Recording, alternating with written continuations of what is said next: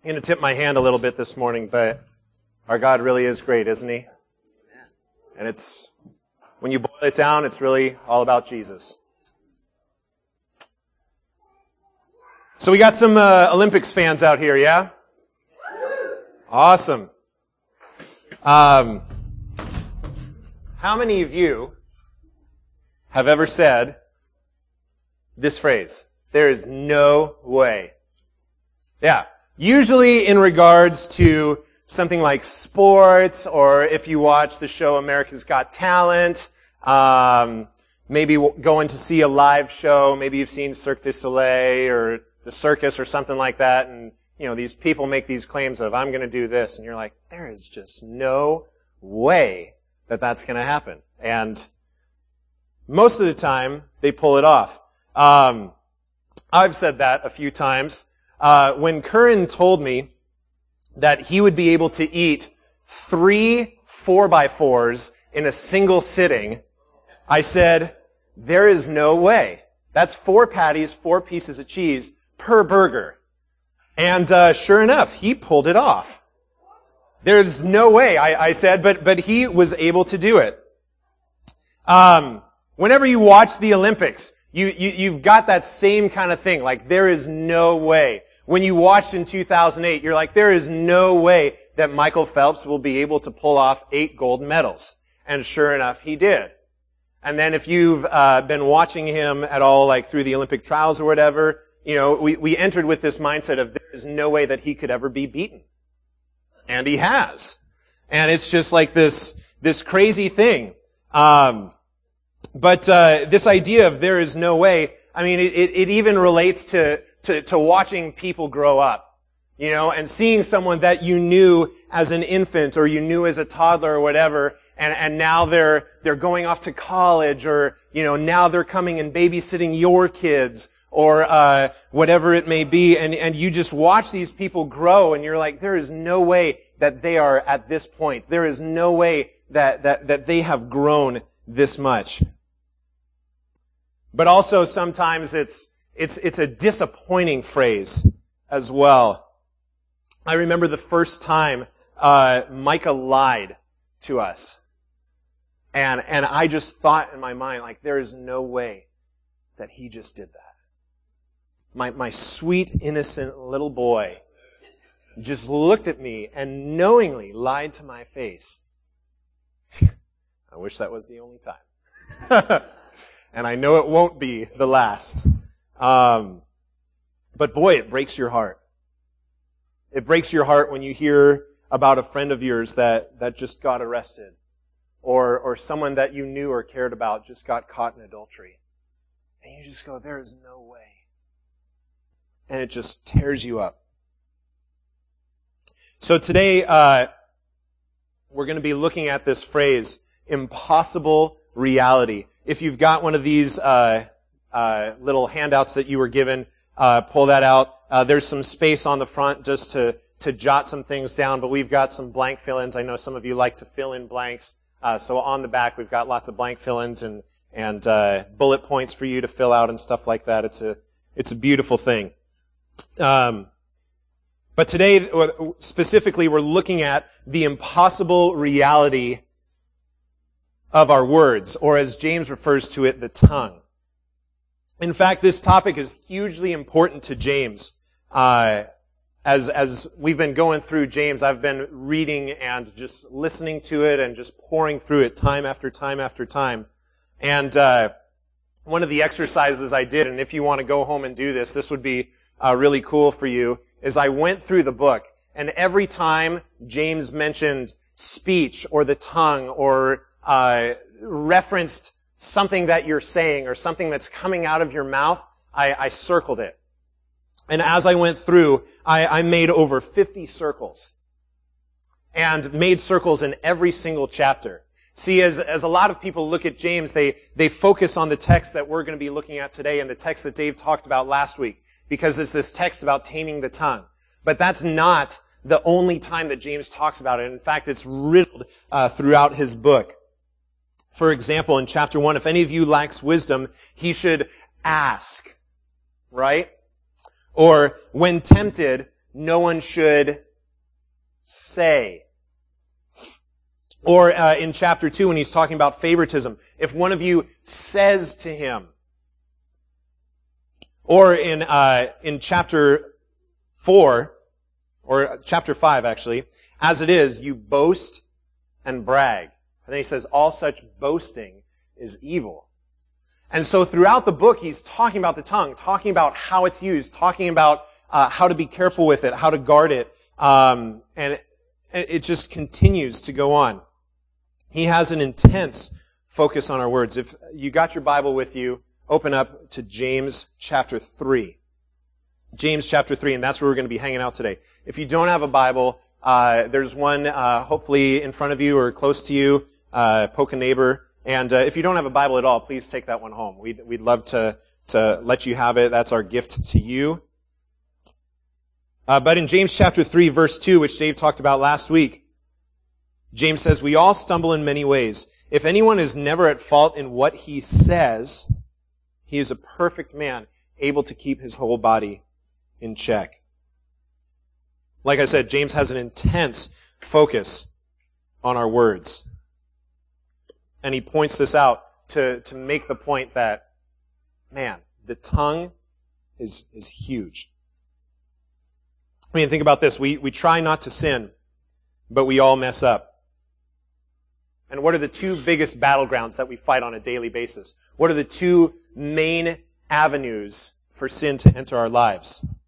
The mind and the mouth.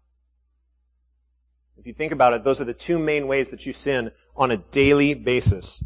And the same is true of me. It's not hard to remember the last time you said something that you shouldn't have. So let's dive into this passage, take a look at what James has to say.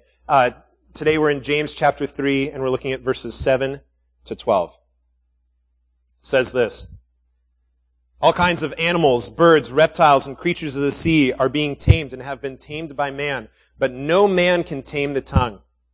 It is a restless evil full of deadly poison. With the tongue we praise our Lord and Father, and with it we curse men who have been made in God's likeness. Out of the same mouth come praise and cursing. My brothers, this should not be. Can both fresh water and salt water flow from the same spring? My brothers, can a fig tree bear olives or a grapevine bear figs? Neither can a salt spring produce fresh water. God, I ask that as we investigate your word, as we look at what you're wanting to point out to us, God, I pray that we keep our focus on you. I pray that we come with humble hearts, not with arrogance or an idea of, oh, I've heard this before, but God, an idea of, man, God, just teach me this morning. God, please teach me as I'm up here. And God, as I speak, let my words be yours and not mine. Thank you so much, God, just for this opportunity. Thank you for a place we can do this in. Thank you for the freedom that we have to be able to talk about this and not worry, God, about being arrested or being stopped. And we pray for those this morning, God, that are worshiping in other places, God, that are fearing for their lives as they worship you. Thank you for their faithfulness to you. And God, let us have that same intensity and passion for you. We ask this in Jesus' name. Amen. So, impossible reality. That's what we're looking at. And we're going to look at two impossible realities today. The first one we're looking at, this is your first blank fill-in. Taming the untamable. Taming the untamable. Again, in verses 7 and 8, he says, all kinds of animals, birds, reptiles, and creatures of the sea are being tamed and have been tamed by man, but no man can tame the tongue. It is a restless evil full of deadly poison. So he says right here, it is impossible for men to tame the tongue. It is impossible. Well, why is it impossible? He gets into that. He gets into why it's impossible. He says, first of all, that it is a restless evil. It is a restless evil. Have you ever tried to control a 3-year-old loaded with sugar. This is someone that is restless. And the amazing thing is our son Micah, like, he doesn't even need the sugar. He's still restless on his own anyways. I mean, just yesterday, Laura and I were sitting on the couch and Micah's, facing us. And he's just doing this. Hi, Mom! Hi, Mom! Back and forth. Hi, Mom! Hi, Mom! Just like constant. And this went on for like 5 minutes. Just go, go, go. And just, it was entertaining to him. He had no reason to do it except just to like get some energy out, apparently. He's a restless kid and he just continues to go and telling him to sit still and be quiet is impossible. Now, some of you that are parents know that TV, oftentimes is an aid to that. You know, like, let's get the kids to sit down and relax and let's put them in front of a TV. And that works for Micah for about 5 to 10 minutes. And then he's jumping up and down in his seat and moving around and squirming while he's watching the show. And we're just like, okay, well, we got to pray for him. Pretty soon, when he saw the cast, he's like, Dad, I want a cast just like yours. I'm like, no, you don't. But you're probably going to get one at some point. Sad to say. Restless. A restless evil. And the Bible talks a lot about the tongue as a restless evil. Last year for my Bible reading, I went through Psalms and Proverbs. I read the Psalms twice in the year, and Proverbs I read 12 times in the year. And as I just dove into Proverbs, I saw and was just refreshed by the amount of wisdom in that book. And Solomon has a lot to say about our tongue. Let me just read you a few verses, just pointing to the idea of a restless tongue. In Proverbs 10:10, he says that a chattering fool comes to ruin. In Proverbs 10:13, 3 verses later, he says, wisdom is found on the lips of the discerning, but a rod is for the back of him who lacks judgment. In other words, who keeps his mouth going. Proverbs 10:19, when words are many, sin is not absent, but he who holds his tongue is wise. Or Proverbs 13:3, he who guards his lips guards his life, but he who speaks rashly will come to ruin. Or Proverbs 17:27 and 28, the one who has knowledge uses words with restraint. And in 17:28, one of my favorites, even a fool is thought wise if he keeps silent, and discerning if he holds his tongue. Or, as has been attributed to many different people, it is better to be silent and thought a fool than to speak and remove all doubt. A restless tongue gets you into trouble. Constant talking gets you into trouble. The more words that are coming out, the more likely it is that there's going to be a word that is spoken that shouldn't be. A comment that is made that probably should have been held back. And for some of us, that's a big challenge, myself included. In 3rd grade, I got in a lot of trouble for talking in class. My teacher sat me down, and I would just turn and talk. I was sitting next to some of my friends, so just talk. So she moved me and sat me next to people that I didn't like. Well, that didn't matter. I just turned and I talked to them. Talk. So she moved me like more towards the back of the classroom. And that was back by where like some of the kids were taking their typing lessons. So I'd turn around and talk to them. Oh, which one are you working on? Oh, I already did that one. Oh, man, blah. And so she moved me into a corner all by myself. And I just kept on talking. I just talked to myself out loud in class. I had this horrible problem. I had a restless tongue. And it's something that I continue to fight with. And I've said so many things that I wish I could take back. And I'm learning slowly, just more and more. Ben, shut your mouth. Ben, zip it. Not only is it restless, but it's a restless evil. And in Job, one of his friends is talking about this. He's pointing out how it's been on earth since man was first created. He says, though evil is sweet in his mouth and he hides it under his tongue, Though he cannot bear to let it go and keeps it in his mouth, yet his food will turn sour in his stomach. It will become the venom of serpents within him. And in Psalm 10:7, it's talking about the wicked man, and it says, his mouth is full of curses and lies and threats. Trouble and evil are under his tongue. So it's not just James that is pointing out this idea of an evil tongue, but rather it's throughout Scripture. So not only is it a restless evil, which makes it impossible to tame, but it's also full of deadly poison. Full of deadly poison. Let me just list off some of the poison that our tongue spews forth. Gossip, slander, lies, deception, hate, discouragement, racism, prejudice, sarcasm. All these things are poison. All of these things are deadly towards other people. In fact, in Proverbs 28:19-20, it says, like a madman shooting firebrands and deadly arrows is the man who deceives his neighbor and says, I was only joking. Such a convicting passage has really just made me think about what I speak. When we toss our words around carelessly, we never know who they could hurt. And what else makes it impossible to tame? It's within our nature. It's built in.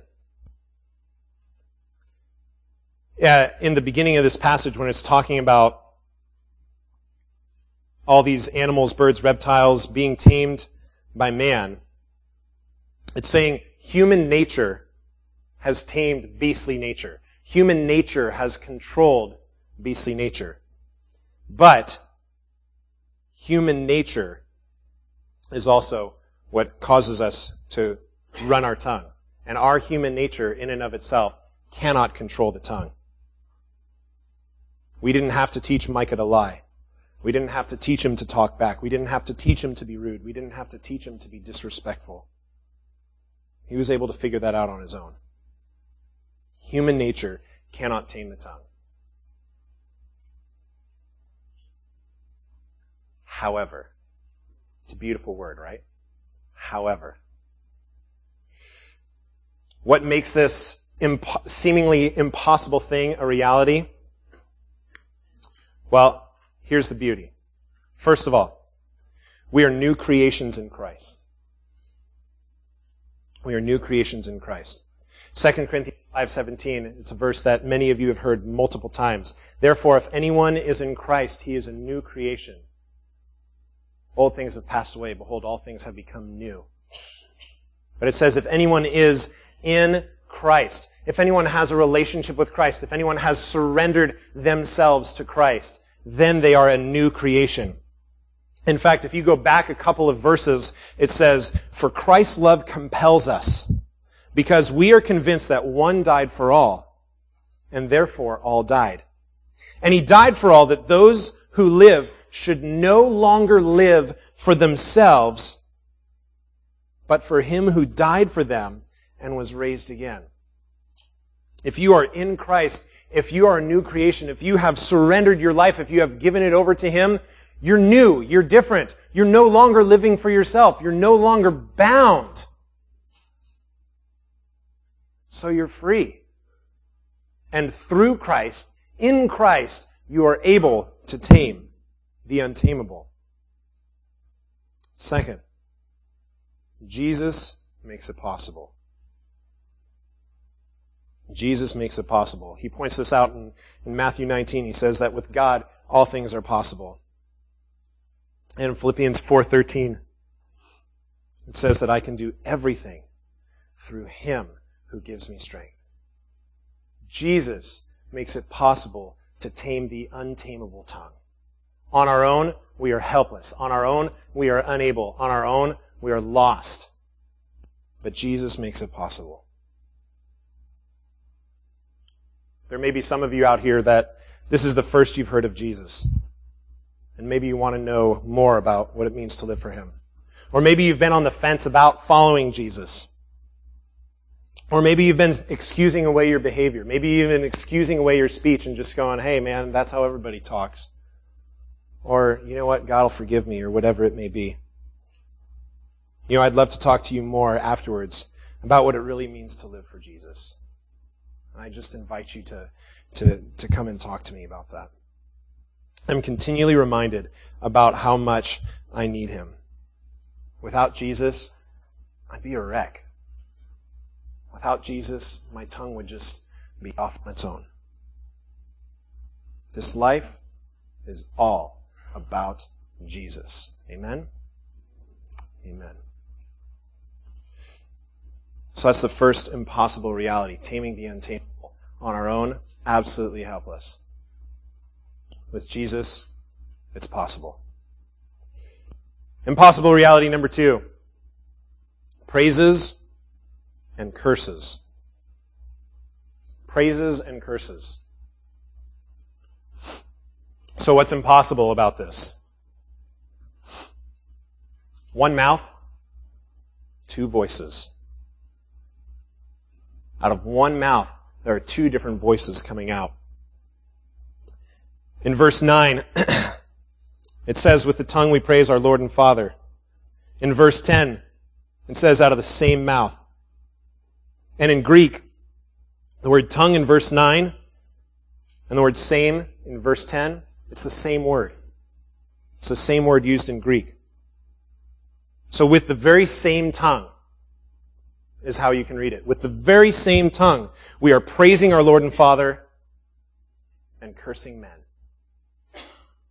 One mouth, two voices coming out, two different things. And he compares it. One spring, out of one spring coming two different waters. Out of one plant coming two different fruits.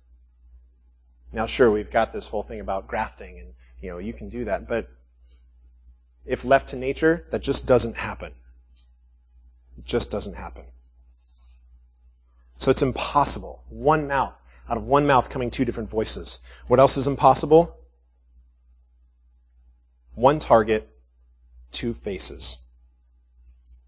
One target, two faces, and let me explain that. It says here, with the tongue we praise our Lord and Father. We're praising our God. And then it says, and with it we curse men. And he points out who have been made in God's likeness. So here we are praising our God, yet we're cursing His image. We're praising our God, yet we're cursing His image. In Proverbs 17:5 it says, he who mocks the poor shows contempt for their maker. He who mocks the poor shows contempt for their maker. When you're mocking other people, when you're cursing other people, that's indirectly cursing towards God. You're coming after the Creator. And we know the passage in Matthew 25. Whatever you did for one of the least of these, you did for me. Whatever you did not do for one of the least of these, you did not do for me. So here we are, feeling like, man, okay, and maybe this goes through your head, maybe it doesn't. But somehow it's okay to praise God and then turn around and be brutal with our words towards His creation. We're viewing them wrong. Maybe we're not wrapping our head around the picture that, man, this is the image of God. This is someone that God is crazy about. I know it's easy for me when I'm not thinking that way, especially when I'm driving, just to get angry at people. But man, as I'm driving, if I start thinking about each person in each car, that's someone that God's nuts about. That's someone that God created. That's someone that God formed in their mother's womb. I need to treat that person differently. That's the image of God. One target, two faces. It's impossible. Here's the reality of this idea of praises and curses. First of all, fruit speaks. Fruit speaks. Jesus uses this analogy a lot. In Matthew 12, verses 33 to 37, he says this: "Make a tree good, and its fruit will be good. Or make a tree bad, and its fruit will be bad. For a tree is recognized by its fruit. You brood of vipers, how can you who are evil say anything good? For out of the overflow of the heart, the mouth speaks." Let me read that again. Out of the overflow of the heart, the mouth speaks. "The good man brings good things out of the good stored up in him, and the evil man brings evil things out of the evil stored up in him. But I tell you that men will have to give an account on the day of judgment for every careless word they have spoken." Are you ready to give an account for every careless word you've spoken? "For by your words you will be acquitted, and by your words you will be condemned." Weighty words from Jesus. In Proverbs 13 it says, For from the fruit of his lips a man enjoys good things, but the unfaithful have a craving for violence. And earlier in Matthew, Jesus says, "Every tree that does not bear good fruit is cut down and thrown into the fire. Thus, by their fruit, you will recognize them." We've been using this kind of Western theme as we've been going through James, and every week we've been sharing a little bit of cowboy wisdom, or like we like to call cowboysdom. And here's your cowboysdom for this week. Doesn't take a genius to spot a goat in a flock of sheep. Doesn't take a genius to spot a goat in a flock of sheep. The words that come out of your mouth allow people a picture into who you really are. Allow people to get an idea of who you are, of where you're at. So think about the things that are coming out of your mouth, because that is communicating to other people, this is who I am. And so if someone says that they're one way, and then you see how they act and see what they say on a regular basis, and those two don't match up, it doesn't take a genius to figure out, that's not who they are. This is who they really are. I know. It doesn't take a genius to spot a goat in a flock of sheep. So let me ask you this question. What does your fruit say about you? What are you showing other people? The words that come out of your mouth, the way you talk on a daily basis, the way you interact with your spouse, the way you interact with your children, the way you interact with your parents, siblings, those that are closest to you. What does that say about you? Fruit speaks. And here's another reality. We need to praise right. We need to praise right. Here James is saying, look, we've got two different things going on here. We're praising our Lord and Father, and we're cursing man. This shouldn't be. In the Greek, it's an even stronger word. This cannot be. This is not okay. Cannot be. So I was thinking about this, and I was like, man, this has got to come from somewhere. Why do we have this apparent duality? Well, for many, it's simply a struggle with our sin nature. But maybe for some of you, the issue is deeper than that. Maybe it's more than just like, oh yeah, like, I really genuinely, I'm praising God, but like, I slip up sometimes. I really make some mistakes. But maybe the issue is deeper. Maybe possibly, first of all, your praise is insincere. Maybe your praise is insincere. Matthew 6:5 says, when you pray, do not be like the hypocrites, for they love to pray standing in the synagogues and on the street corners to be seen by men. I tell you the truth, they have, Lucas, they have received their reward in full. That's it. They're there to be seen.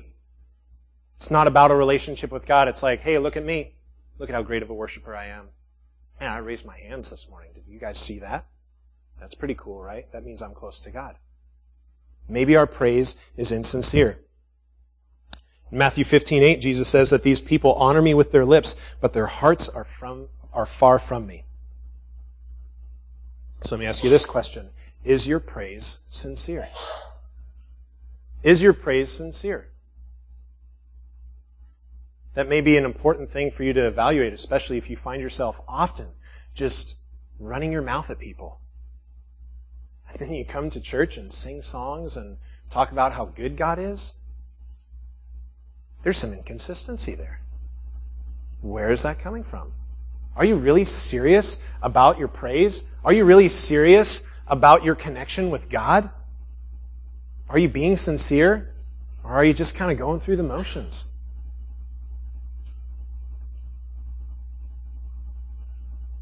Another possibility is that you're misunderstanding praise. This Greek word here in the passage, when it praise, it's, and I'm going to butcher this for the Greek experts out here, it's eulogia or eulogia. And it basically means extolling of another or praise. And that's where we get the word eulogy. So if you think about a eulogy, that's where people get up and talk about a person and talk about how great that person was and talk about the wonderful things that that person did. And that's what praise should be to God, is getting up and giving him the honor that he's due and giving him the glory that he deserves. And as we dive into the scriptures and really start to understand more about praise, really start to wrap our heads around this idea of worship, we find that it's a lot more than just words. 1 Corinthians 13:1 says, if I speak in the tongues of men and of angels, but have not love, I am only a resounding gong or a clanging cymbal. In other words, your word is nothing if there isn't love behind it. We just talked about in James chapter 2, show me your faith without deeds, and I will show you my faith by what I do. If your praise does not have actions behind it, if your worship doesn't match up with your lifestyle, there's something wrong there. Matthew chapter 5, verses 23 and 24 talk about the idea of being reconciled before you come and offer your praise to God, or you come and bring your offering before God.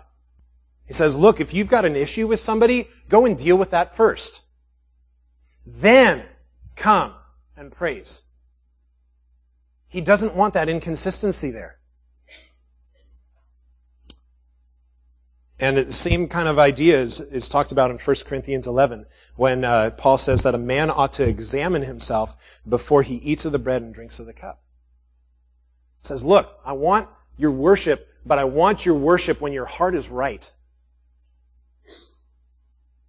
I want your worship when you are good before me, that we're okay. I want us to be okay.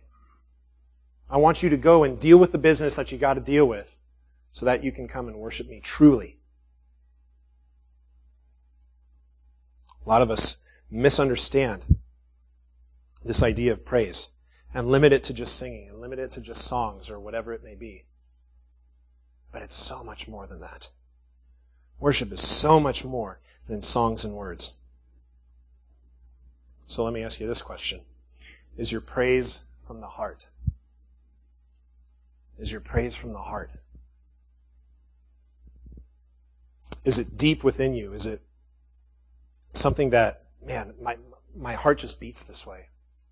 I'm just passionate about Jesus, that I can't help but let my life show it. Because your praise should be all about Jesus. We sing this song sometimes called The Heart of Worship. And it says, I'm coming back to the heart of worship. And it's all about you. It's all about you, Jesus. I'll bring you more than a song. For a song in itself is not what you've required. You search much deeper within to the way things appear. You're looking into my heart. That's what God desires when we come to Him, when we worship Him. And maybe these praises and curses that are coming out are because we just have forgotten that we need those two to align. We need our life and our worship to be one and the same. Your praise should be all about Jesus.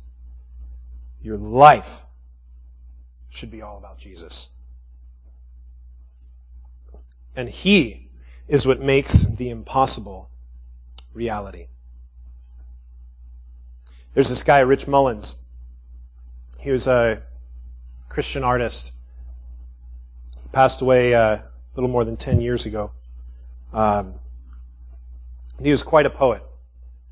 And he wrote some lyrics that were very cutting into the heart. And just recently I had started re-listening to his music again.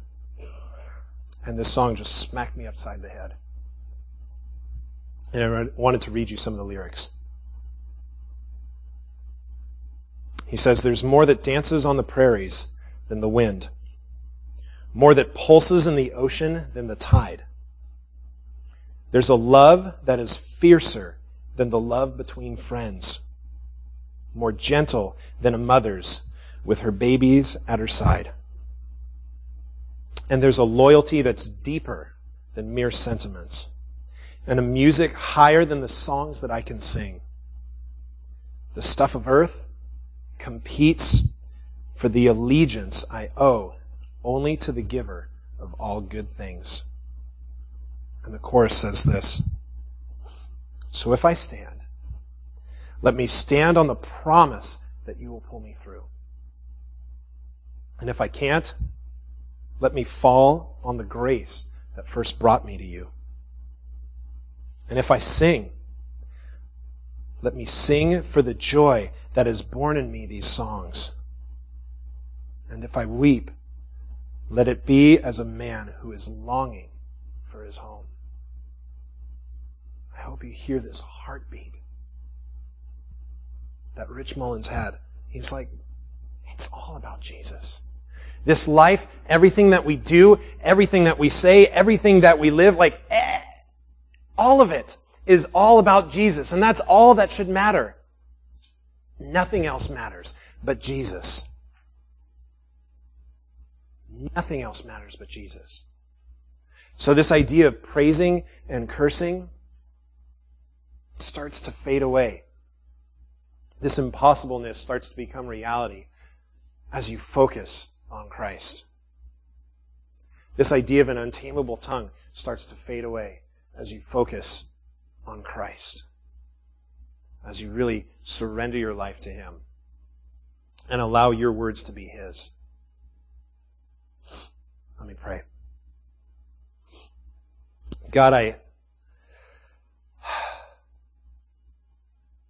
just ask, God, that you really examine our lives. Allow us to really look into where we're at.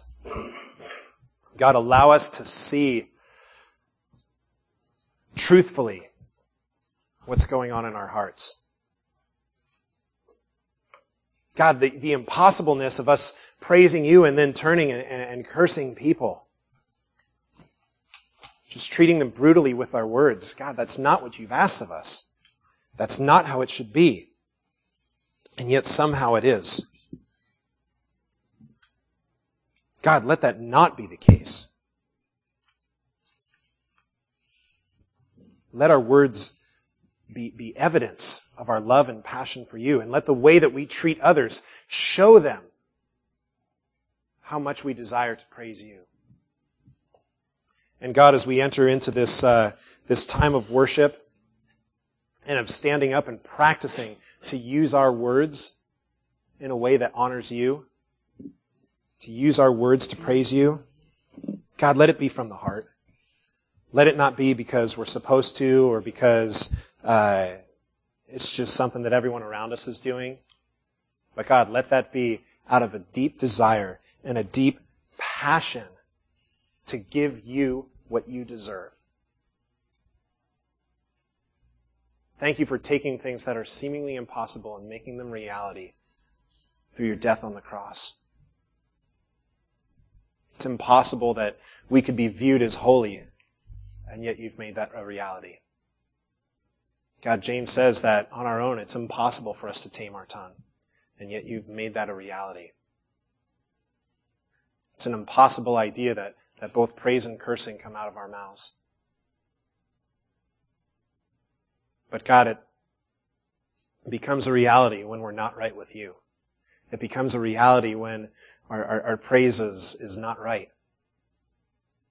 So God, help us to praise right.